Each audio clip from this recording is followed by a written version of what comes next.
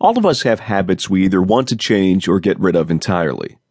We may attempt to eliminate the habit by turning our backs on it suddenly, often referred to as quitting a habit cold turkey. We may read books, watch programs, or alter any number of circumstances in our lives which we feel contributes to the habit of focus.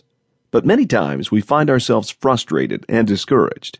The habit remains. This is where habit stacking comes in. Habit stacking defined. Habit stacking, by definition, is the building of a new life habit by stacking the new habit atop a habit which already exists. You see, habits which we currently practice on a regular basis have a strong root system within us. By beginning to build a new habit on a powerful existing foundation, in this case another habit, you are beginning the job with the hard part already completed for you. There is no reason to start building the new habit from the ground up. The premise of habit stacking is quite simple.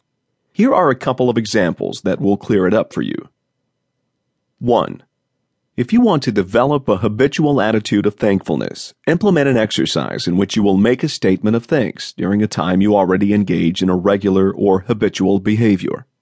For instance, verbalize thanks for something each time you sit down to a meal.